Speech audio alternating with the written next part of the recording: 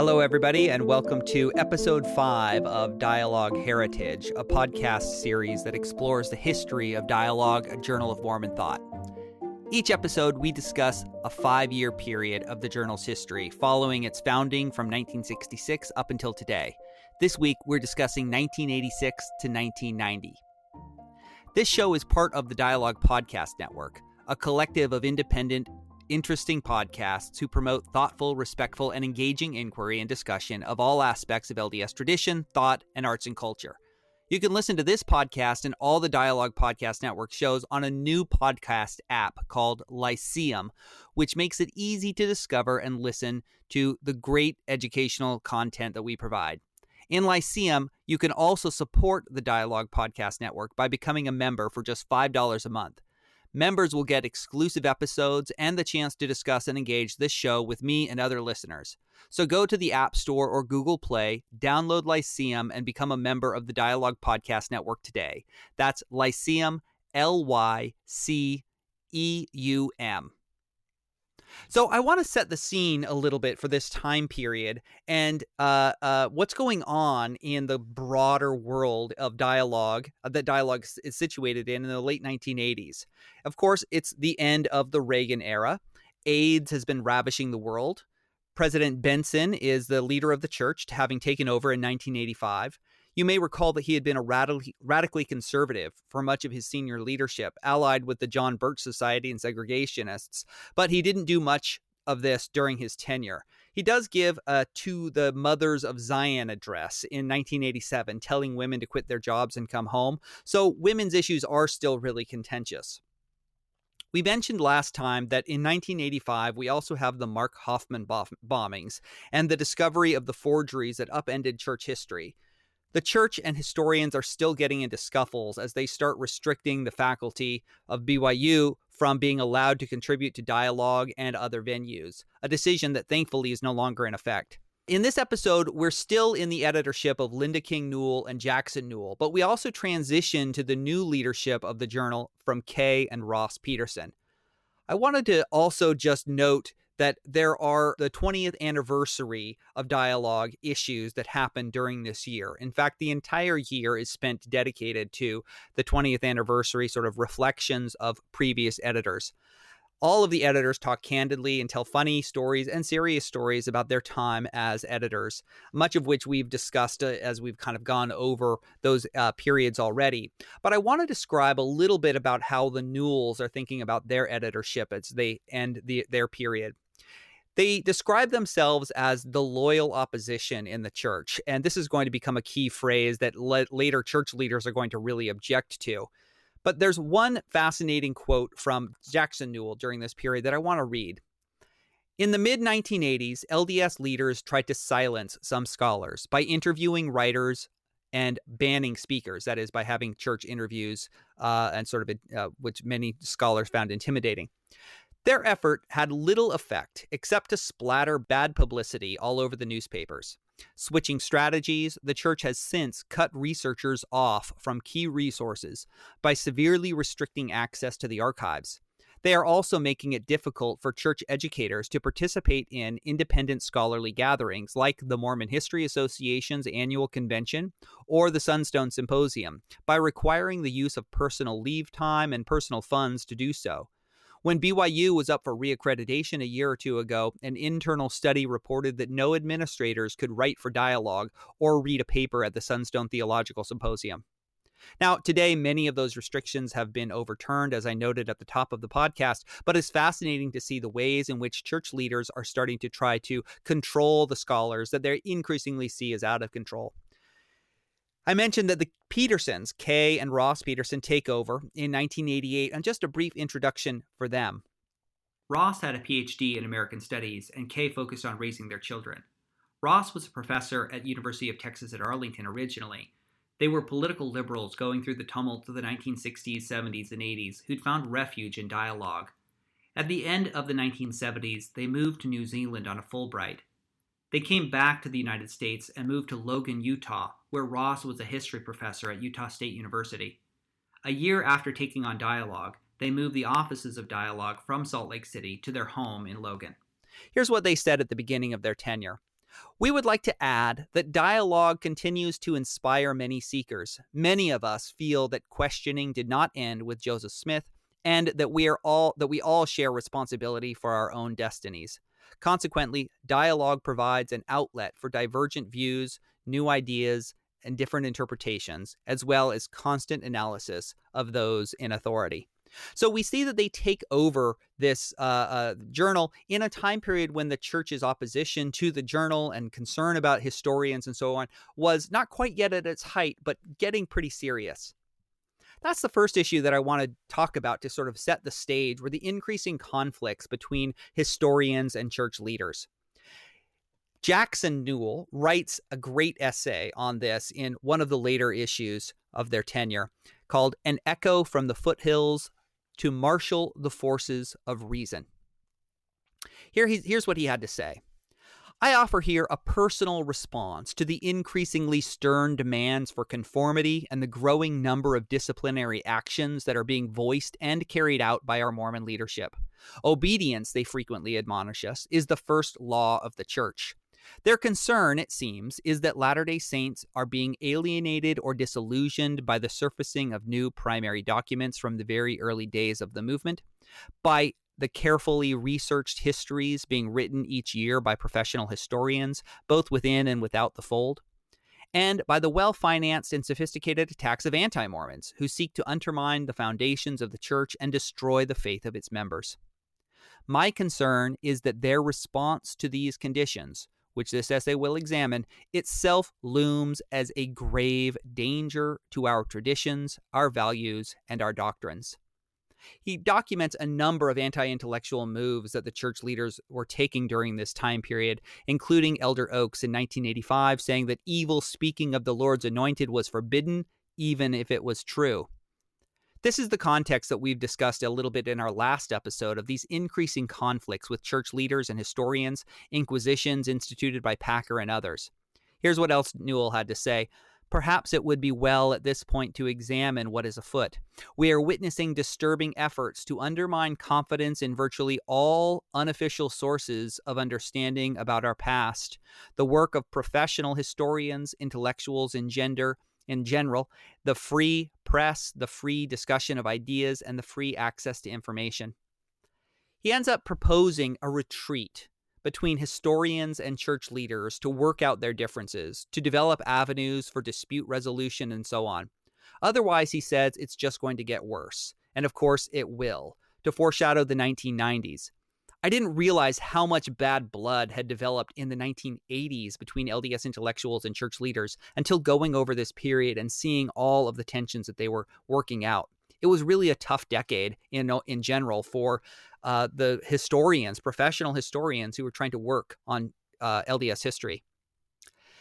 In this issue, we also see the fascinating overview of an exchange that had happened earlier in 1945. The article is titled A 1945 Perspective, but it's really just a collection of letters back and forth discussing the famous quote, "When our leaders speak, the thinking has been done." This statement had appeared in a 1945 Ward Teacher's Manual. That was before home teaching. And a Salt Lake City Unitarian minister wrote to George Albert Smith, the president of the church at the time, respectfully saying that he found the assertion, "When our leaders speak, the thinking has been done," problematic. And it was a very respectful letter. President Smith then responded, saying that the statement was not prepared by the church leaders, and one or more of them inadvertently permitted the paragraph to pass uncensored. By their so doing, not a few members of the church have been upset in their feeling, and general authorities have been embarrassed. I am pleased to assure you that you are right in your attitude that the passage quoted does not express the true position of the church.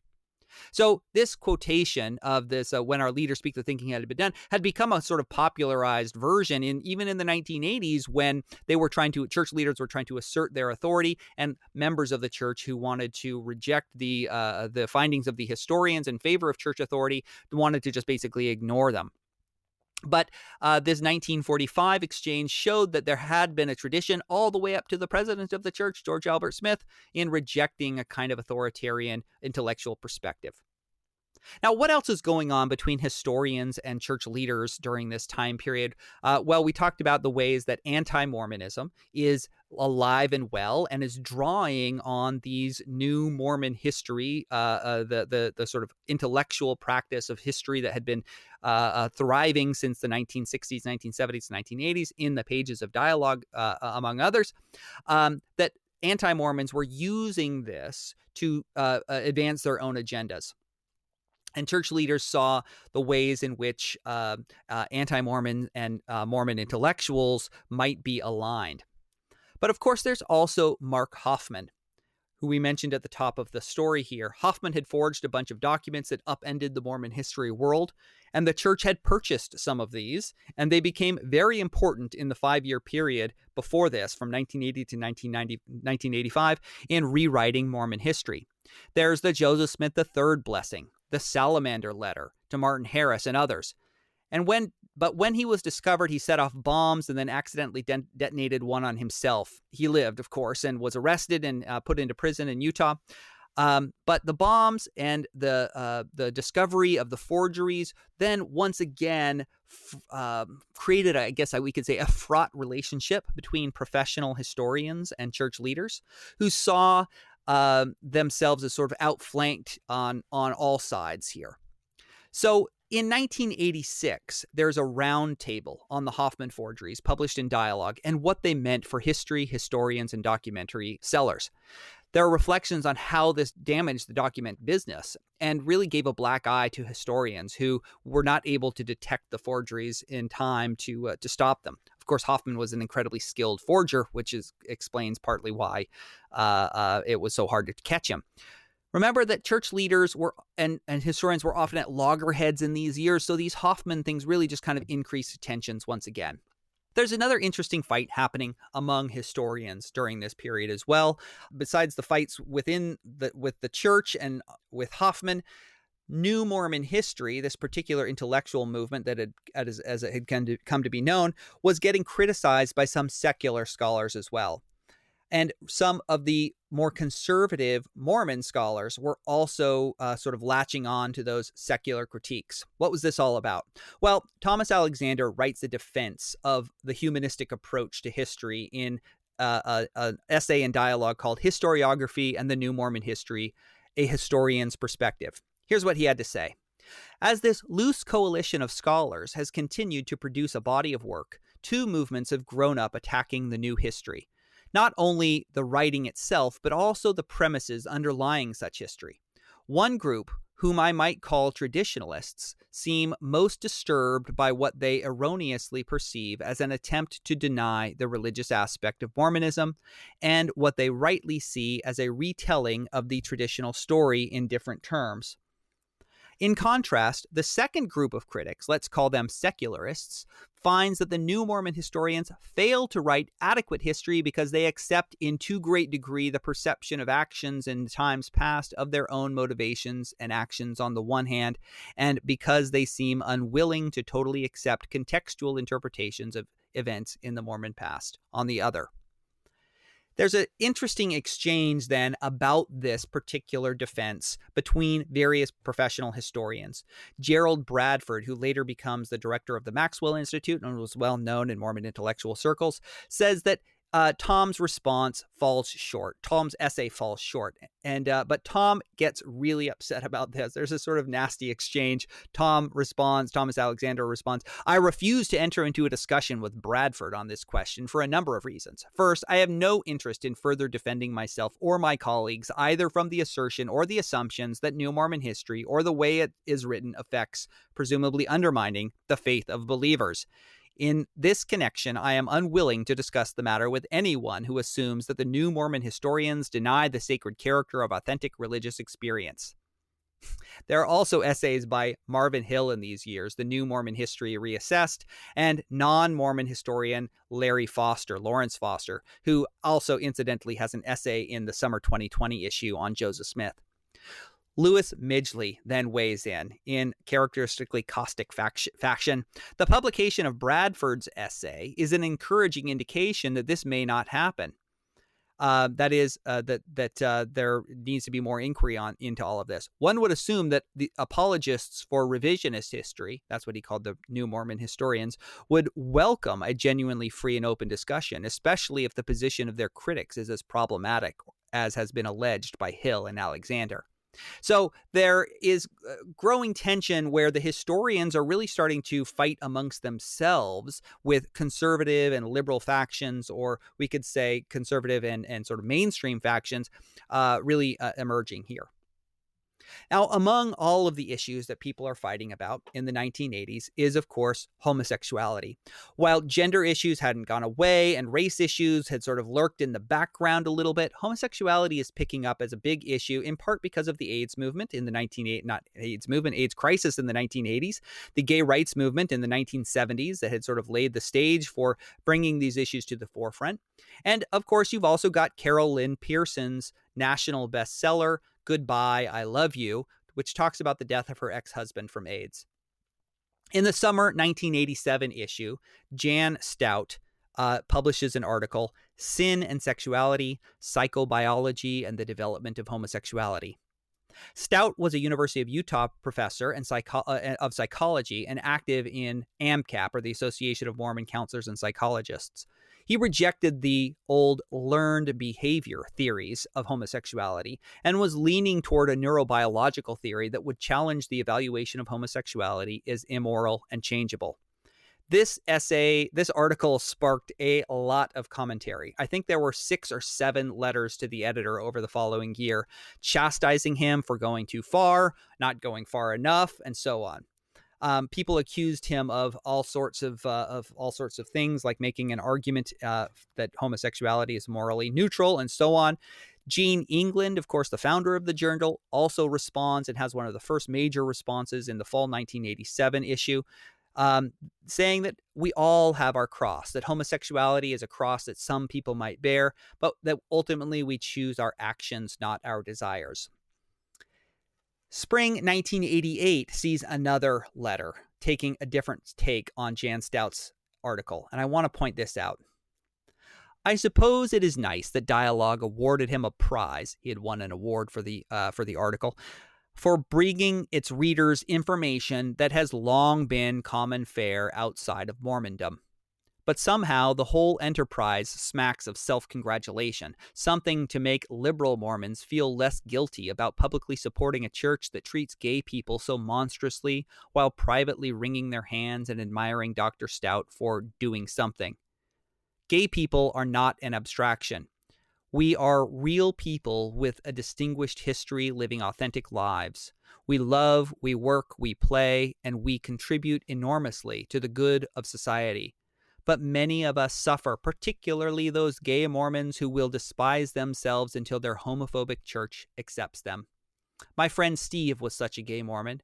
Entrapped by BYU security, he voluntarily, quote-unquote, underwent aversion therapy at BYU and was later pressed into marriage by a zealous stake president who convinced him that prayer, laying on of hands, and commitment had cured him. It hadn't. And a few years later, Steve was sexually active with other men, estranged from his wife and children, and overwhelmed by guilt, the product of a good Mormon upbringing that had carefully taught him to hate himself. Despairing, Steve turned to the church for help and was eventually excommunicated by a court of love. 2 weeks later, he took his life. This hate makes it impossible for my family to accept both me and the church. It tells me the love I have for my lover is born of sin. It would isolate me from my rich friendships with other gay people. It would excommunicate me for claiming more from life than furtiveness, loneliness, and frustration.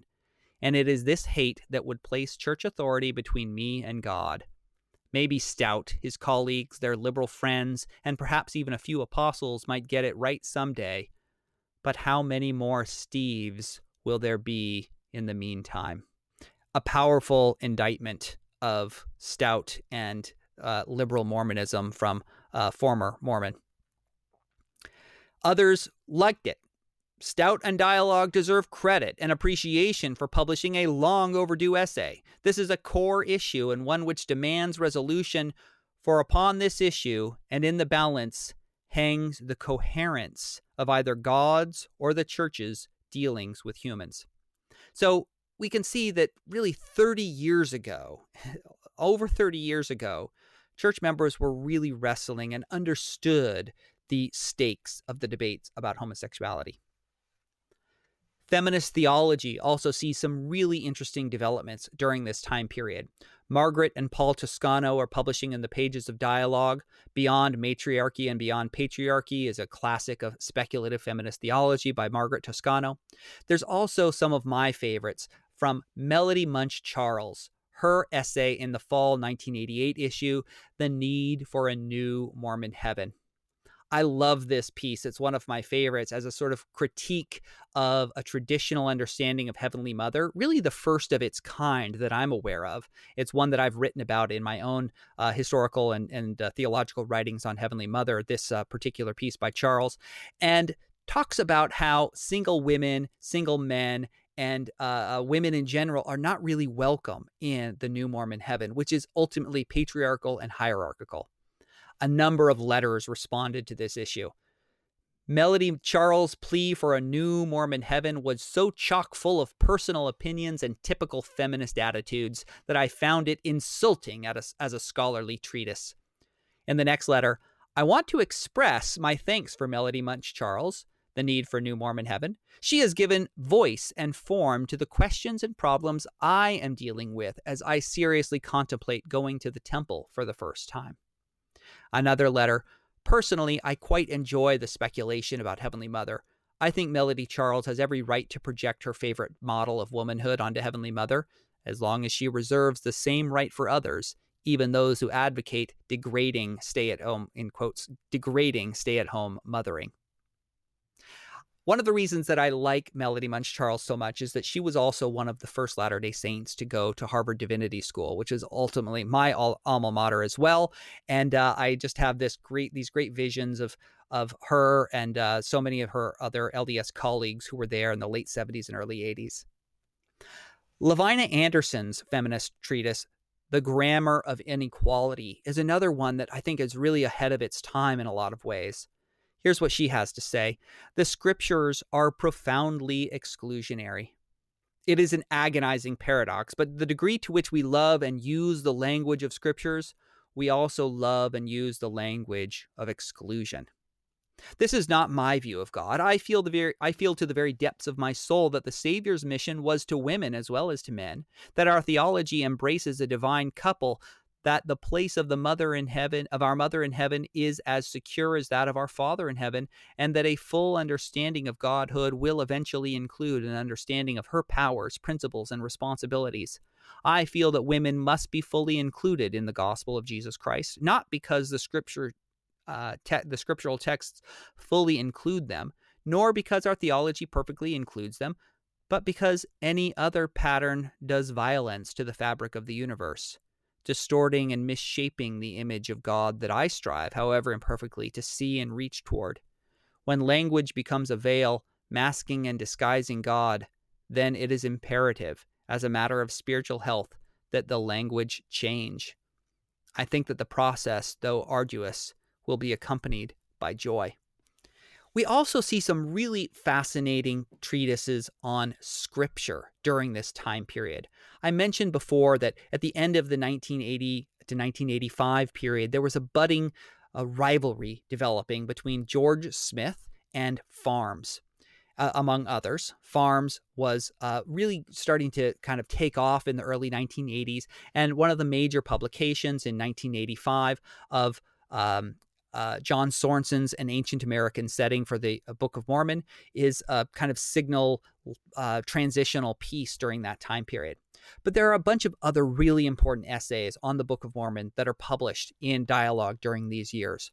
One is by Bruce Lindgren, Sign or Scripture, Approaches to the Book of Mormon, that challenges the entire question of historicity that Book of Mormon interpretation had hinged on, and instead says, instead of focusing on whether or not this is a sign of Joseph Smith's prophetic mission or his status as a fraud, we need to instead read what this text actually says as Scripture. It's a foundational piece for non-historical readings of the Book of Mormon. Also, there's another important piece by Blake Ostler, a classic really, Book of Mormon as a modern expansion of an ancient source. Here he also tries to cut through the Gordian knot of the historicity question by coming up with a hybrid solution. Using source criticism, a method that attempts to separate out distinct underlying sources in a single document, he argued that the plates were real, that the Nephites were real, but that in Joseph Smith's translation, he also drew on his own experience and context to lay out the narrative of the Book of Mormon. He suggests that there's a kind of core historicity, but that much of the Book of Mormon may be an expansion of modern expansion from Joseph Smith and Joseph Smith's time to fill out the rest of the story. Besides the Book of Mormon, there are also really important essays on Mormon interpretation of the Bible during this time period. Philip Barlow's Why the King James Version, From the Common to the Official Bible of Mormonism, comes out in 1988. Barlow's Mormons in the Bible is published that same year. That's at one of his book. It's a classic book. In the 1950s and then in 1979 official edition of the LDS Scripture, King James Version wins out over other new translations as LDS leaders sided with fundamentalist Christians in opposing modern biblical studies. There's also a fascinating article here on by Anthony Hutchison on Mormon Midrash that develops a theory of revelation, interpretation, and scripture by drawing on the Jewish method of Midrash, a creative narrative expansion of biblical accounts. He attempts to make sense of the expanded creation accounts that cannot be historically reliable in the books of Abraham and Moses, as well as the temple, because of the ways in which they really reshape the biblical story itself. There are also important treatises on the Book of Abraham during this time period. In addition to Hutchison's Mormon Midrash, which deals with it, there's also Carl Sandburg's Knowing Brother Joseph Again, the Book of Abraham, and Joseph Smith as translator. He asked the question, what does it mean to call Joseph Smith a translator when we now know that the Book of Abraham and the papyri on which it was based are not the same thing? Sam Brown's new book with Oxford University Press on Joseph Smith as a translator shows that this issue really hasn't gone away. People are still talking about it. Speaking of translations, Kevin Barney's The Joseph Smith Translation and Ancient Texts of the Bible is one of the first during this time period to also really try to lay out in a systematic way how it is that Joseph Smith was dealing with the biblical text in the Book of Mormon in his translation, and asking the question whether or not any of the Joseph Smith translation passages might be related to ancient manuscripts. Speaking of this, Barney has another future commentary on the Joseph Smith translation in 1 Corinthians coming out in dialogue soon. Keep an eye out for that. In addition to all of these fascinating topics during this time period, again, which I just found so fascinating, and I really commend to our readers all of these issues during this time period, I want to point out just a few other interesting topics. One is Devery Anderson. We've relied a lot on his research about the history of dialogue published in the early 1990s to tell the story up until now. And so I want to just call attention to the winter 1989 issue, in which Devery Anderson tells his own story in a letter to the editor of having discovered dialogue while at Rick's in 1985. Finding dialogue was personally fulfilling, but also talking about its contents got him in trouble with a study group he belonged to. Here's what he had to say. Just once, I would like to say to someone, what did you think of Mike Quinn's recent article? Do you agree with Jan Stout's essay on homosexuality?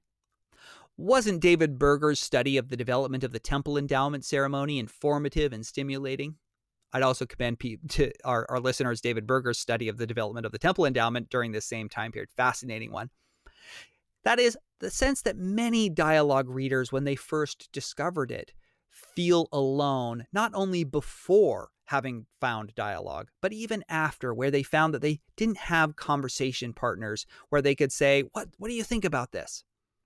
I have come to admire and respect those who started dialogue, and those who now and in the past have put this journal together for people like me to read and consider.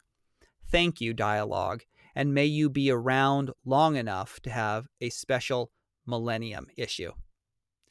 Right after this, there's a letter from Steve Eccles describing the origins of the Miller-Eccles Southern California Study Group as well.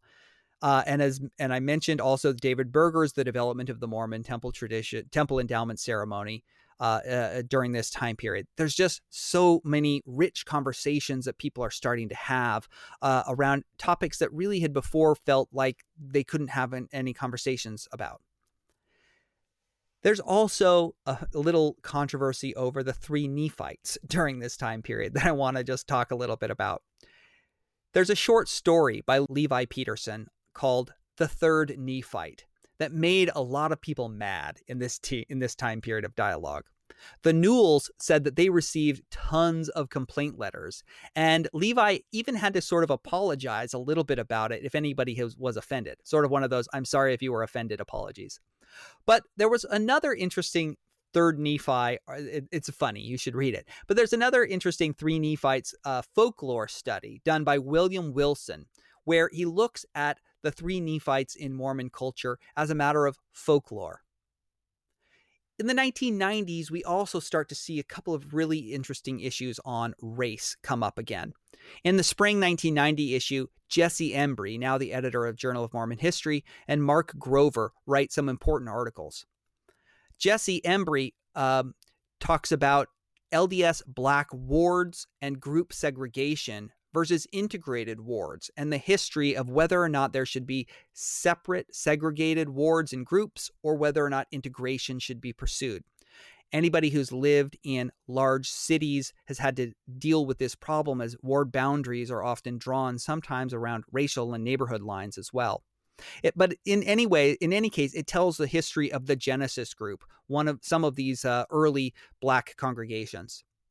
Mark Grover's essay is a really important one because it connects the 1978 priesthood revelation that Spencer W. Kimball had received, not to domestic issues in the United States, but rather to the Brazil temple and the problem of the racially integrated people of Brazil being able to participate in a segregated church and a segregated temple, and suggests that the international context of what was going on in Brazil had as much, if not more, to do with inspiring the need for the revelation. I also want to point out that in 1989, towards the end of our period, George P. Lee is excommunicated, the last major general authority to be excommunicated in LDS history. The previous one was in 1943, when Apostle Richard Lyman was found to be committing adultery, and he was publicly excommunicated. George P. Lee's excommunication wasn't really explained in 1989, and it left a lot of questions for people, and we see a lot of letters to the editor about this.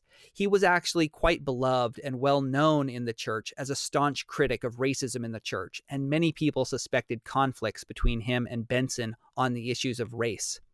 However, people didn't know at the time, though apparently the church did, that he was ultimately convicted of sexually molesting a minor in 1993, an episode which had taken place not long before his excommunication. So we see the ways in which the journal is really kind of reacting to these particular moments in real time, and we can see the ways that members of the church, and especially in these letters to the editor, are talking about them with one another. So that's this time period. I hope that you found it as interesting as I did. I look forward to the next era, 1990 to 1995. Just to preview it a little bit, there are some really more conflicts, of course, between church leaders and dialogue contributors and dialogue editors. As we will get into that, the conflicts are not over yet. So stay tuned if you're interested in learning a little bit more about that history. Take care, everybody.